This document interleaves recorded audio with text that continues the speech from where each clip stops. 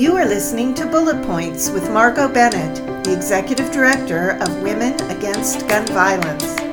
Bullet Points is our 15-minute monthly update on hot topics in the gun violence prevention movement. Good morning, everyone, and thank you for joining me. I'm Margot Bennett, the Executive Director of Women Against Gun Violence, and this is Bullet Points, our 15-minute or less podcast where we update you on hot topics in the gun violence prevention movement. First, if you receive our transcripts along with the link to our podcasts, I'd like to correct last month's transcript date. The correct date for Bullet Points, episode 14, is June 14th, 2021. Okay, let's get started. Last month, we talked about federal judge Roger Benitez and his radical rulings on firearms, rulings that could impact California's ban on assault weapons and California's ban on high-capacity magazines. Today, we will discuss in general the U.S. Court of Appeals, the U.S. Court of Appeals for the Ninth Circuit specifically, and we will provide you with a short update on the Benitez rulings prepared by our board member, Norm DuPont. Each federal circuit court has multiple judges, ranging from 6 on the First Circuit to 29 on the Ninth Circuit. Circuit court judges are appointed for life by the President and confirmed by the Senate. That is just one of the very critical reasons to vote. Headquartered in San Francisco, California, the Ninth Circuit is by far the largest of the 13 courts of appeals, with 29 active judgeships. Rulings in the Ninth Circuit impact 15 districts in 9 states, including California, and also impact Guam and the Northern Mariana Islands. Any case may be appealed to the circuit court once a federal district court has finalized a decision. Appeals to circuit courts are first heard by a panel consisting of 3 circuit court judges. Parties file briefs to the court, arguing why the trial court's decision should be affirmed or reversed. After the briefs are filed, the court will schedule oral argument in which the lawyers come before the court to make their arguments and answer the judge's questions. Though it is rare, the entire circuit court may consider certain appeals in a process called an en banc hearing. The Ninth Circuit has a different process for en banc than the rest of the circuits. Federal law provides that for courts with more than 15 judges, an en banc hearing may consist of such number of members of its en banc courts as may be prescribed by the rule of the Court of Appeals.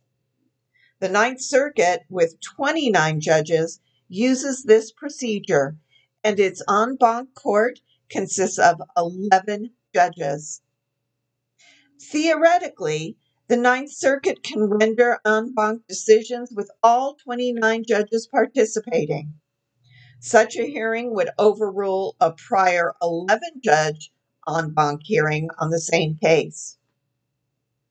En banc opinions tend to carry more weight and are usually decided only after a panel has first heard the case. Once a panel has ruled on an issue and published the opinion, no future panel can overrule the previous decision. The panel can, however, suggest that the circuit take up the case en banc to reconsider the first panel's decision. The U.S. Court of Appeals for the Ninth Circuit took significant actions in cases challenging the constitutionality of 2 California gun laws. On June 21st, the Ninth Circuit, in a 3-judge panel opinion, stayed an order, which means they stopped a particular decision from taking effect, of the District Court for the Southern District of California in Miller v. Bonta. This is Judge Benita's ruling, which held that California's longstanding law prohibiting assault rifle-style weapons was unconstitutional. The stay keeps Benita's ruling from taking effect while appeals are being heard. The Ninth Circuit also stayed any further proceedings challenging the District Court's ruling in another case pending before it, Rupp v. Bonta, a case in which a different district court, this time for the Central District of California, reached a different decision than Judge Benita's and instead upheld the constitutionality of California's assault weapons control ban. Although the case in Rupp has been fully briefed and argued before a separate three-judge panel, that case has in turn been stayed pending the outcome of a third case, Duncan v. Becerra, now renamed Duncan v. Bonta, the name of California's new Attorney General who replaced Xavier Becerra. Duncan v. Bonta addresses the constitutionality of California's ban on the possession and use of large-capacity magazines. On June 22nd, an en banc panel of 11 judges in the Ninth Circuit heard oral arguments in the Duncan case. Once again, this case involves the constitutionality of California's separate law limiting the possession and use of large-capacity magazines. The law affects guns equipped with a capacity to fire more than 10 rounds of ammunition without reloading. The same district court from San Diego had held that this law on large-capacity magazines was unconstitutional, a holding that was affirmed by a panel of 3 judges from the Ninth Circuit. But earlier this year, the entire Ninth Circuit Court vacated or voided the 3-judge ruling and set a hearing on the case before an 11-judge panel. The court held a virtual oral argument that featured a vigorous debate between an attorney for the state of California's Department of Justice, representing the people, and Kirkland and Ellis, a private law firm hired by gun rights organizations to represent their interests. The argument was concluded and formally submitted to the 11-judge panel.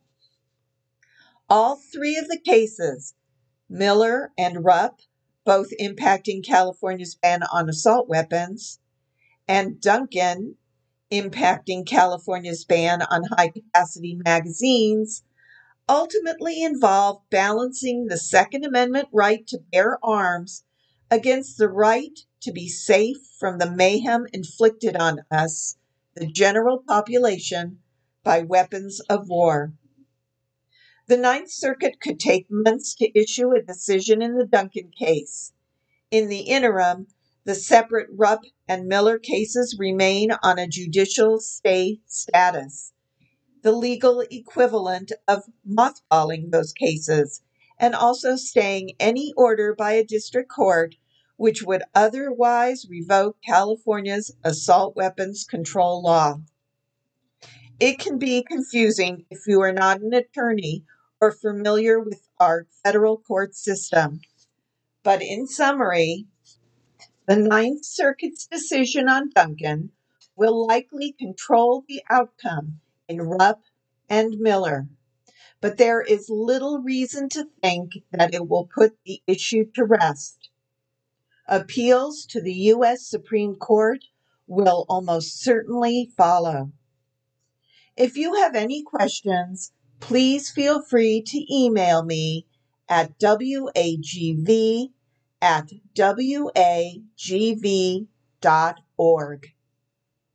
Thank you for listening to Bullet Points, and be sure to follow us on Facebook, Instagram, and Twitter.